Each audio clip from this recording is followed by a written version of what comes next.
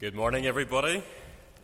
It's a privilege to be here, and thank you for allowing us the opportunity to come and share with you.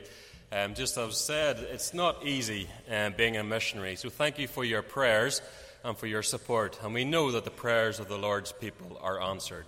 So continue to pray for us and pray for the work of God's work throughout the world. Just before we begin to share the message from the Scriptures this morning, I just want to share briefly of some of the work that we've done. Those who were at the Women's Conference yesterday maybe have seen some bits and pieces of this. Just for context, and you'll see on the slide, this is our town, our port town of Algeciras. And over in the distance, you can see just up in the corner, that is Gibraltar. So part of the UK at the bottom of Spain. And over in the corner on the top right, you can see that is Morocco. So from our house, we can see both the UK, Spain, and Morocco, all within a very short distance. So you can see, if those of you who read our prayer letters, you can see how the bay is quite central to a lot of what happens in regards to drug trafficking, people trafficking, and various other things take place on some of these beaches. There's two separate beaches along there. My wife, who you'll get to hear tonight if you come out, is an artist background, and so in Algeciras there's a small artist community, and she engages in some of her work with the artist community. This is a picture with one of her atheist friends as they're at an art gallery. It's difficult to reach into the art community in different cultures, but in the culture that we have in Algeciras particularly, they struggle to understand how you can be someone of faith and deal with art. And so my wife has an opportunity just to be able to engage and share with many of these artists with the love of Christ. And this is our little one, Elizabeth, at one of her favourite pictures that she has.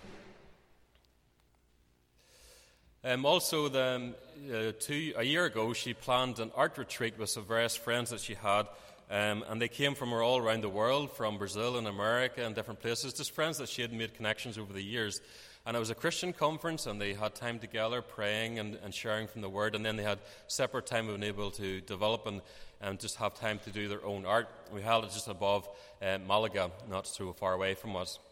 And whenever some of our art friends in the town heard about this, they were saying, well, why didn't you invite us to this? And Vary said, well, this is a Christian evangelical conference of just artists.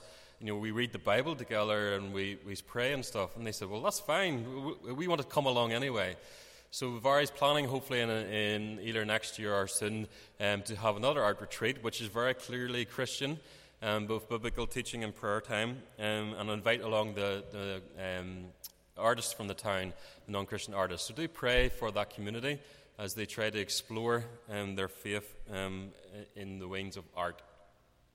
She's also involved in Poppies and Peckies that I help along to as well. Trying to reach out to many of the different communities that we have in Algeciras. We've got people from right around the world. In our church in particular, we have 18 different countries represented. And in this group we have here, they're all from a non-Christian background, and some from Moroccan and Algerian. So some of the ladies there are from a Muslim background. And we use the opportunity just to have some playtime with the kids, just to build relationships with these families. And again, this is another snapshot of some of the things they do with art, and also being creative with fruit in different pictures. I think it's Elizabeth in the background, you can see. Also, one of the gifts that she's been able to use is she's a qualified EFL teacher, and she's been able to use her English as a means to reach out. And this group of ladies that we have here is not all of them, but this is a group of ladies that she's been able to come along to the class, all of them from a non-Christian background, who just wanted to learn some English.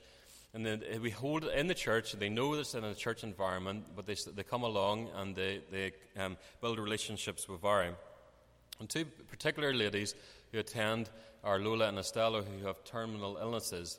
Lola in the middle is a devout Catholic. Her husband is a devout atheist. And on the right, Estella is a devout atheist as well.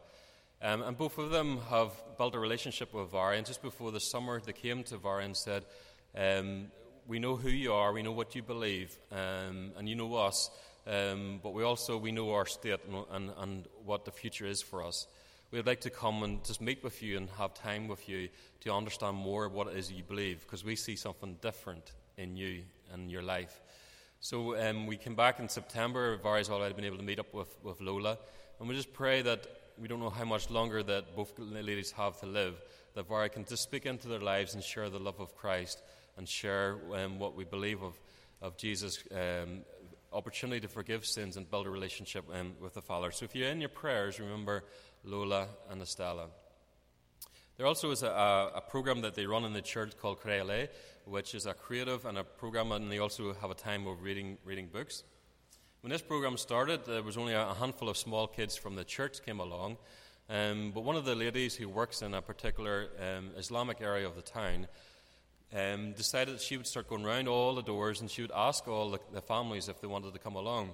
And now, on an average, we have it once a month. There's between 30 and 40 Muslim kids come along to this program. They come into the church environment, knowing that it's a church environment, but they come along and we are able to build relationships. Just quickly on some of the stuff that I'm involved in. So just the same time that we arrived in Spain, Langham Preaching, and in Spanish, Taller de Predicación, is built, came to Spain, and the objective is to help the formation of a new generation of Bible expositors in Spain. And so they use the various means, retreats, through the website and through literature, to provide resources and training to help people to preach better. I'm just conscious of my time, so it's going to spin forward. So the two books that we've created over the last 2 years, I've been involved in. My background is IT before theology, so I've helped them with a lot of the development stuff. And we developed these 2 books over the recent years, and we gave them out to over the 500 participants that have been coming along to the retreats. The Art of Preaching and the Objective of the Heart. That preaching is not just simply preaching of theology, but is the aim of preaching is the transformation of people's hearts and the transformation of people's lives. And then in this summer, this autumn, I'm involved in the work of helping with the translation of Mark Menel's book. Mark Menel is in All Souls in London. His book, What Angels Long to Read, published by Langham. And so this now been translated into Spanish, and I'm involved in the typesetting and helping them get it ready for production. So in February, we're going to have our next round of preaching retreats, and we're going to give all the books out to over 500 different participants. Just at a local level, we have a preaching circle, and this is basically an opportunity to study together, to pray together, and to practice preaching. So that it's everybody who preaches in the church, but also those who want to learn, will come together, and we study together. We don't study just for a Bible study's sake. We study with the aim of, well, how would you preach this if you were preaching this on Sunday? And then we pray together, but we don't pray just simply general prayers. We pray with the aim of praying for the Word of God as it's preached, and praying for each other as we preach, that we'll be under the influence of the Holy Spirit as we preach.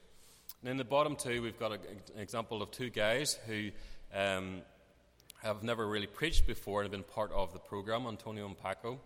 And Antonio said when he came through the program, I've never heard preaching like this before. The Bible is taken seriously and preached. We are not listening to someone's ideas. And that was just a real delight just to be able to hear something like that. And Paco was an elderly man, retired in his late 60s, early 70s. And he came to me on one Sunday and he goes, Peter, when's the next meeting? And I said, why? Because I really want to learn more. I'm so hungry to learn more. And he was just like a little child, just wanting to learn more. And it was just such a delight to be able to see that. We just got a short video. Just going to bring down the presentation and show a video. It's about 2 to 3 minutes long, just to show you an idea of some of the guys that come along in the preaching circle and what it means to them.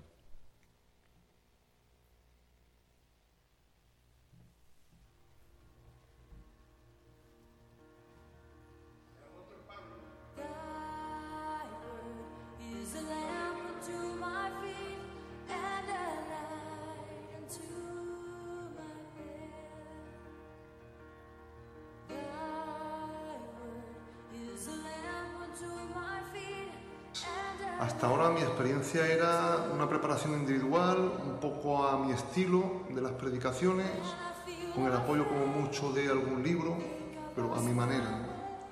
Ahora con el círculo, pues ha sido una experiencia totalmente nueva. El verme reunido con más hermanos interesados como yo en preparar la palabra y teniendo un sistema, un método. Eso ha producido una predicación, a mi entender, más sólida, más profunda, más arraigada en qué es lo que el Señor está diciendo.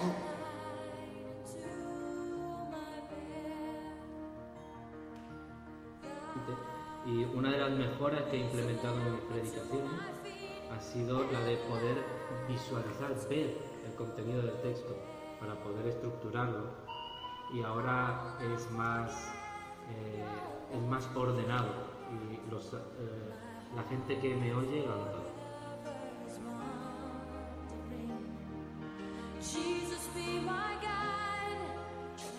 Desde que me involucré en el taller de predicación, sin duda alguna, he visto como el sentido de acercarme al texto bíblico ha cambiado. Ha sido un revulsivo para mi vida, no solo como pastor, sino también como director de la Facultad de Teología de las Asambleas de Dios, tratando en mi vida y en la proyección de mi ministerio de enseñar a nuestros estudiantes a valorar la relevancia y la importancia del texto escrito, que sea la palabra de Dios la que habla.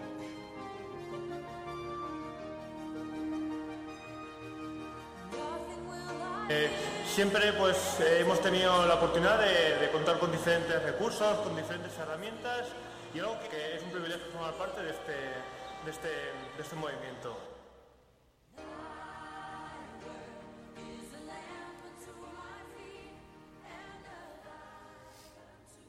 Okay, that just gives a snapshot of some of the guys that come along.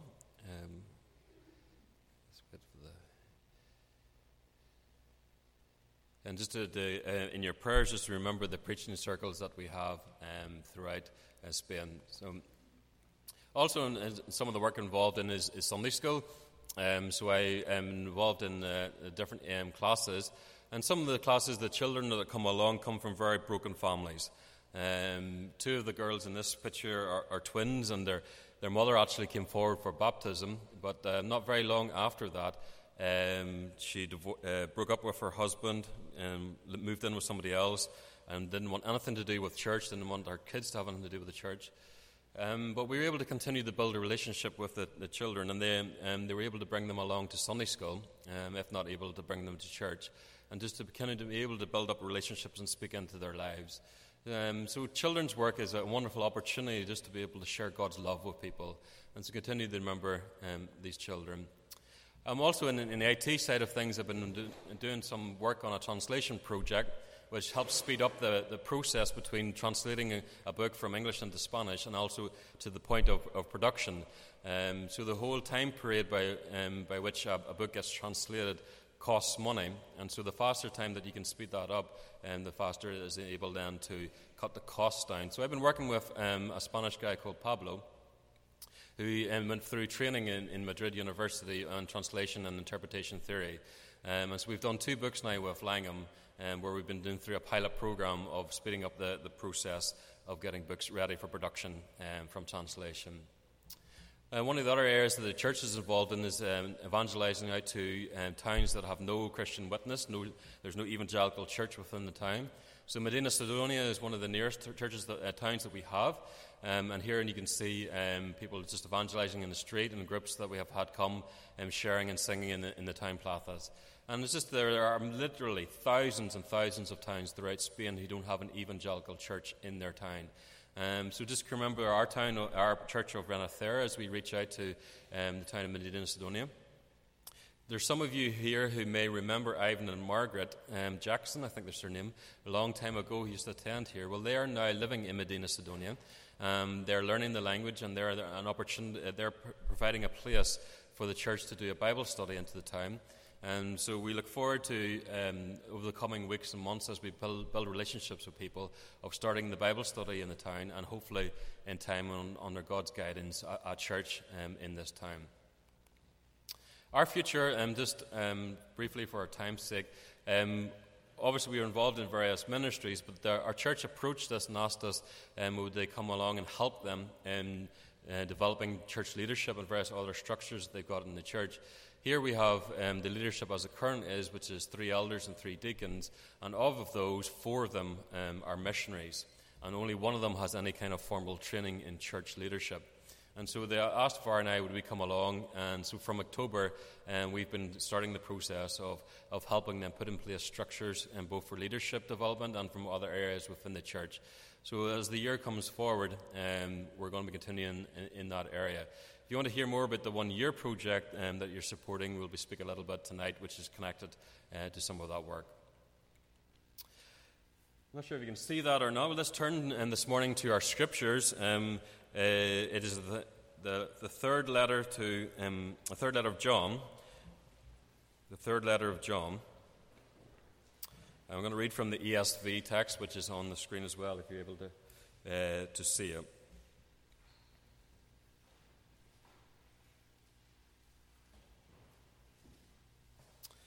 The elder to the beloved Gaius, whom I love in truth. Beloved, I pray that all may go well with you, and that you may be good health, as it goes well with your soul.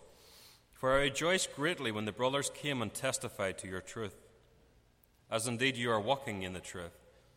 I have no greater joy than to hear that my children are walking in the truth. Beloved, it is a faithful thing that you do in all your efforts for those brothers, strangers as they are, who testify to your love before the church. You will do well to send them on their journey in a manner worthy of God. For they have gone out for the sake of the name, accepting nothing from the Gentiles. Therefore we ought to support people like these, that we may be fellow workers for the truth. I have written something to the church, but Diotrephes, who elects to be put first, does not acknowledge our authority. So if I come to you, I will bring up what he's doing, talking wicked nonsense against us. And not content with that, he refuses to welcome the brothers, and also stops those who want to, and puts them out of the church. Beloved, do not imitate evil, but imitate good. Whoever does good is from God. Whoever does evil has not seen God. Demetrius has received a good testimony from everyone, and from the truth itself. And also at our testimony, and you know that our testimony is true. I had much to write to you, but I'd rather not write with pen and ink. I hope to see you soon, and we will talk face to face. Peace be to you. The friends greet you. Greet the friends, each by name. You may be wondering what a strange place to come this morning for a missionary talk. But this letter gives us two very important principles about mission. Firstly, how do we identify genuine missionaries? And second, why do we do missions? This morning we're going to focus in particular on verses 5 to 8 of John's letter. The Apostle John is writing to Gaius about his concerns about Diotrephes, who is opposing the work of John. Gaius, in contrast, is praised by John for his diligent and his faithful work. Gaius' faithfulness is expressed in his hospitality to strangers.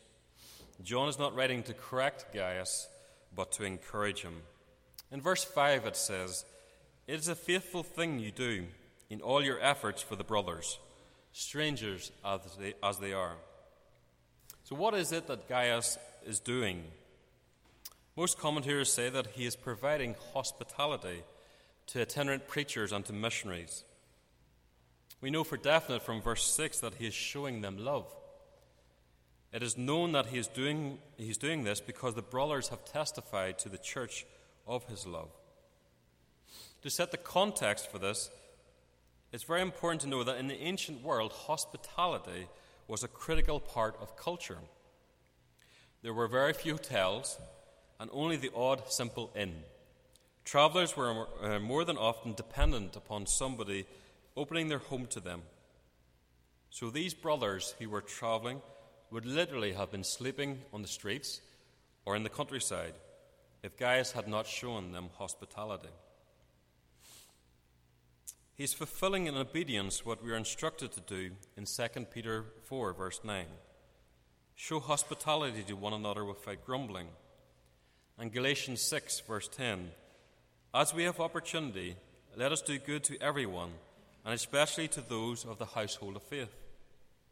And in Romans 12:13, contribute to the needs of the saints and seek to show hospitality. He is doing good to the household of faith. Genuine faith always produces genuine good works, as James 2 tells us. So John acknowledges and praises Gaius' work on behalf of the brothers. And we have an interesting contrast here. Brothers who are strangers, siblings who are foreigners. The Greek word for strangers is the root of our English word xenophobia, a fear of foreigners. How can it be that these people are part of the family and yet are foreigners, unknown? A brother who is a stranger. Gaius' treatment of these strangers is in stark contrast to John's second letter. In 2 John, verse 10, John tells the elect lady, "If anyone comes to you and does not bring this teaching, do not receive him into your house or give him any greeting, for whoever greets him takes part in his wicked ways."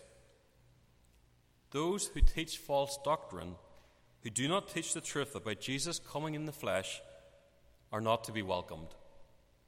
He is not to be shown hospitality as you are participating in his wicked ways. It doesn't mean that you shouldn't let unconverted people into your home. You are not, however, to facilitate false teachers. What a contrast between 2 John and 3 John. False teachers and missionaries are not welcome. Genuine teachers and genuine missionaries are to be treated as brothers, invited into your home as family and supported. On the mission field, you meet people from all around the world, from radically different cultures, mindsets, opinions, likes and dislikes. People that in ordinary life you would rarely meet, never mind live with and work with. All missionaries can tell you of funny and heartbreaking stories of what it's like to work alongside fellow workers on the mission field. But at the heart of it, although we are strangers and foreigners to each other, we are bound together by Christ. We are brothers and sisters in Christ. We are fellow workers for Christ. We are family. Strangers who are siblings. The same goes for the Crescent. You support many missionaries and missionary work. Some of these people are strangers to you. Others are well known. But you support them as brothers in Christ. It is a faithful thing you do for us, brothers. In the second part of verse 6, we have the instruction from John to Gaius. You will do well to send them on their journey in a manner worthy of God. But what does it mean, in a manner worthy of God? It means treating people as God would treat them. It is as if God himself is doing the action. It fulfills 2 Corinthians 5:20. We are ambassadors for Christ. An ambassador is a representative, someone who stands in the place of the sender. Doing something in the manner worthy of God means to do it as if God himself is doing it. What a tremendous responsibility and a tremendous privilege that Gaius had. He would have the opportunity to represent God in showing hospitality to the brothers. What would the Crescent Church look like as a church if everyone showed hospitality to each other as if God himself was doing it?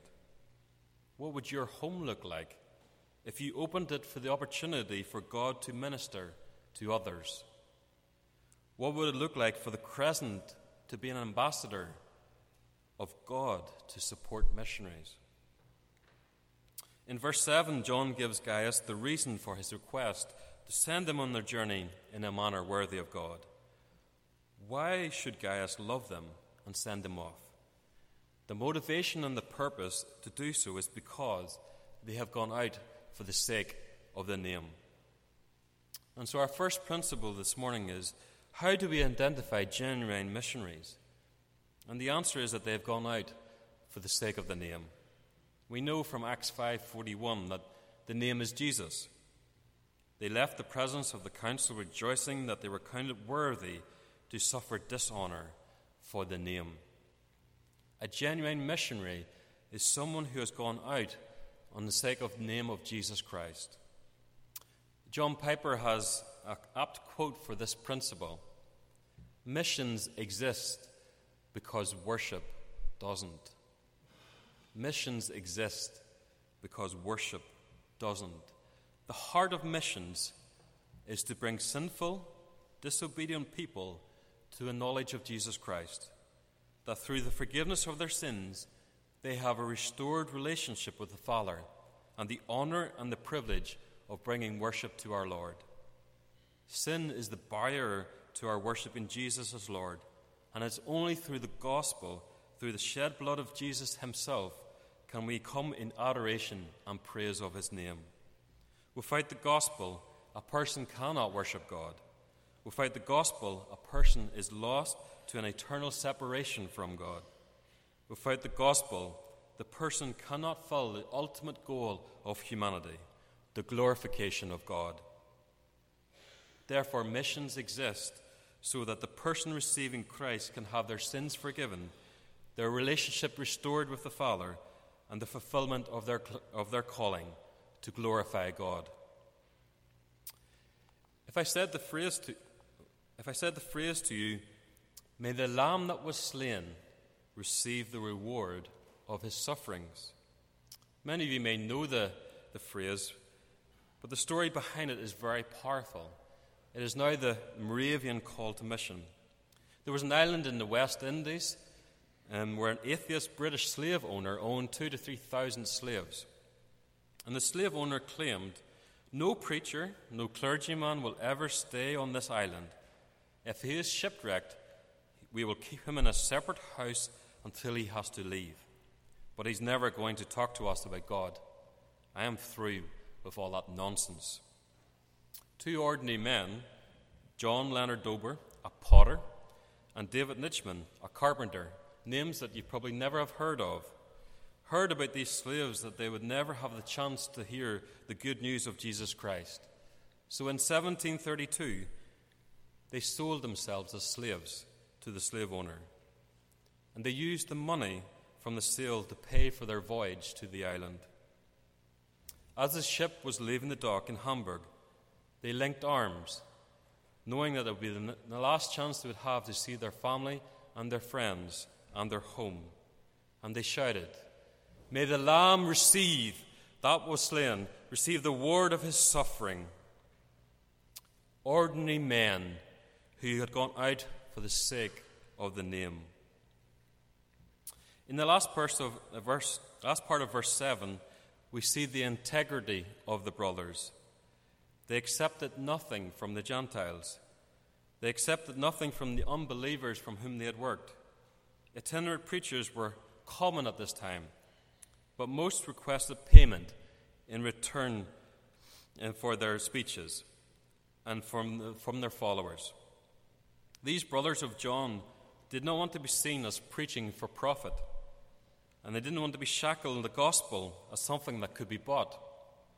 As a consequence, the church was their only means of support. In verse 8, we get to the core of John's argument and our second principle. We do missions to be fellow workers with Christ. Gaius is not supporting the missionaries because of who they are. He is supporting the missionaries to be part of the work of Christ. He is a fellow worker with the truth. We can't all go on the mission field, but we can all be fellow workers. William Carey gives a wonderful example of this when he compares missions to the exploration of a mine. He said, "I will go down if you hold the ropes. I will go down if you hold the ropes." What a powerful image of mission. Gaius is working with the truth, with Jesus, the way and the truth and the life. By participating in the missionary movement, we are participating in the work of Jesus. The work of missions is not to build a brethren kingdom, a Baptist kingdom, a Pentecostal kingdom. The work of missions is to build Christ's kingdom. It is to join him in that work. It is not our work, our missionaries, our church. It is Christ's work, Christ's missionaries, and Christ's church. That is why it's important to check the motives of the missionaries that you support. Have they gone out for their own name, or have they gone out for the sake of the name? Do they seek their own glory or the glory of God? How does supporting missionaries and Christian work look like for the Crescent?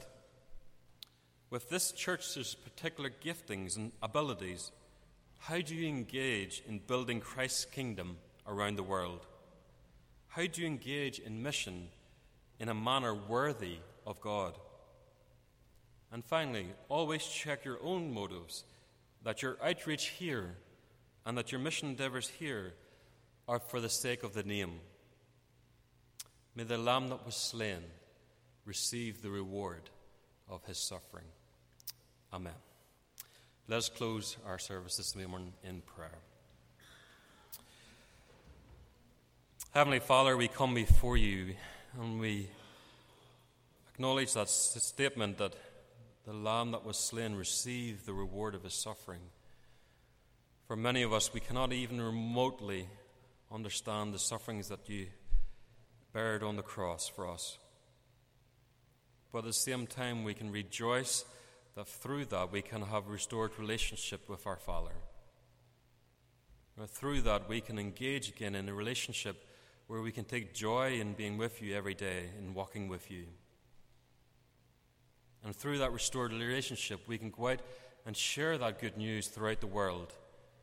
Whether it be around the Crescent, or whether it be in Romania, whether it be in Tanzania or Spain, South Africa, whichever part of your world, we give you thanks, Lord, for your faithful brothers who are strangers to us, but part of our family. We pray for them this morning, those who have services. Pray for your word as it gets preached. We pray, Lord, and give you thanks for all that you have done for us through your Son. And as we go out this morning, help us, Lord, to think on how do we show hospitality, not just to missionaries, but to each other. And that shows forth God's love, the love that you have for us. In Jesus' name we pray. Amen.